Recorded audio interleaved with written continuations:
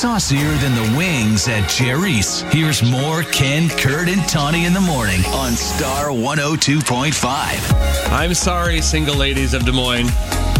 Joseph Potenzano is now engaged. And what makes Joseph Potenzano so interesting is that he lives in New Jersey, so it would have been a bit of a long-distance relationship. But also, after 3 years of being a self-professed, just a bachelor living the life, he's finally settling down with a woman he met 64 years ago.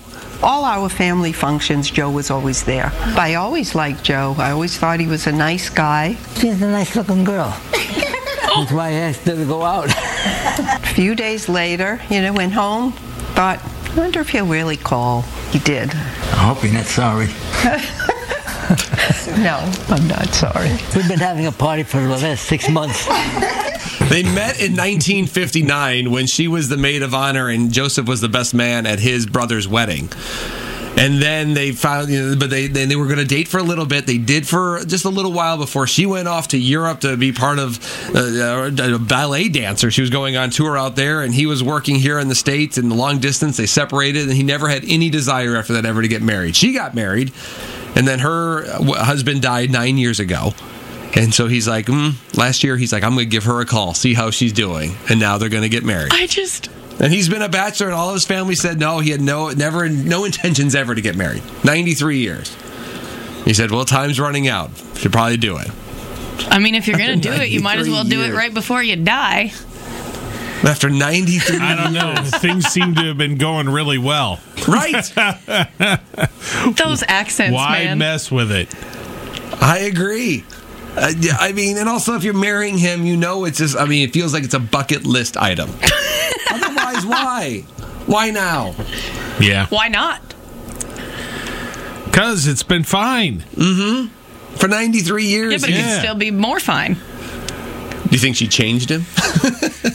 Maybe his depends. No, that's not what I bet. Oh, jeez. No, I'm just kidding. I have a lot of questions. Yeah? None I can ask on air. What could you possibly... Write down the question that you have off air, and I will see if we can read this on air, because I can't think of anything weird or perverse in this to be like, No, I mean, if I had them in front of me, I'd be like, can I ask you some personal questions? You would? Yeah, I wouldn't do it on air. Well, regardless, still. I'd want to know what the end of my life has in store. I don't know if I want to live to be 90, but yeah. Got questions. Okay. I ask my grandparents questions most people probably don't. Yeah. Stuff I can't say on air. Again, what are these mystery questions? I'll tell you after this break. I'm sure we could mostly figure them out, but Lord, how bored are you? I'm not bored. You must be. Y'all think it. I just say it. No, I didn't think it at all. Okay, not I you, really y'all. don't. No, not you. I do believe that. But I know, because I've told the story to friends of mine, and I'm like, you all have thought that. Yeah. I'm just the one who says, hey. All right, you've been doing this job here for a year. I'm going to give you this. You've mastered the art of the effective tease. Whether or not you're entertaining, not sure yet. Listen every morning. The sound of the 515. Ken, Kurt, and Tawny in the morning on Star 102.5.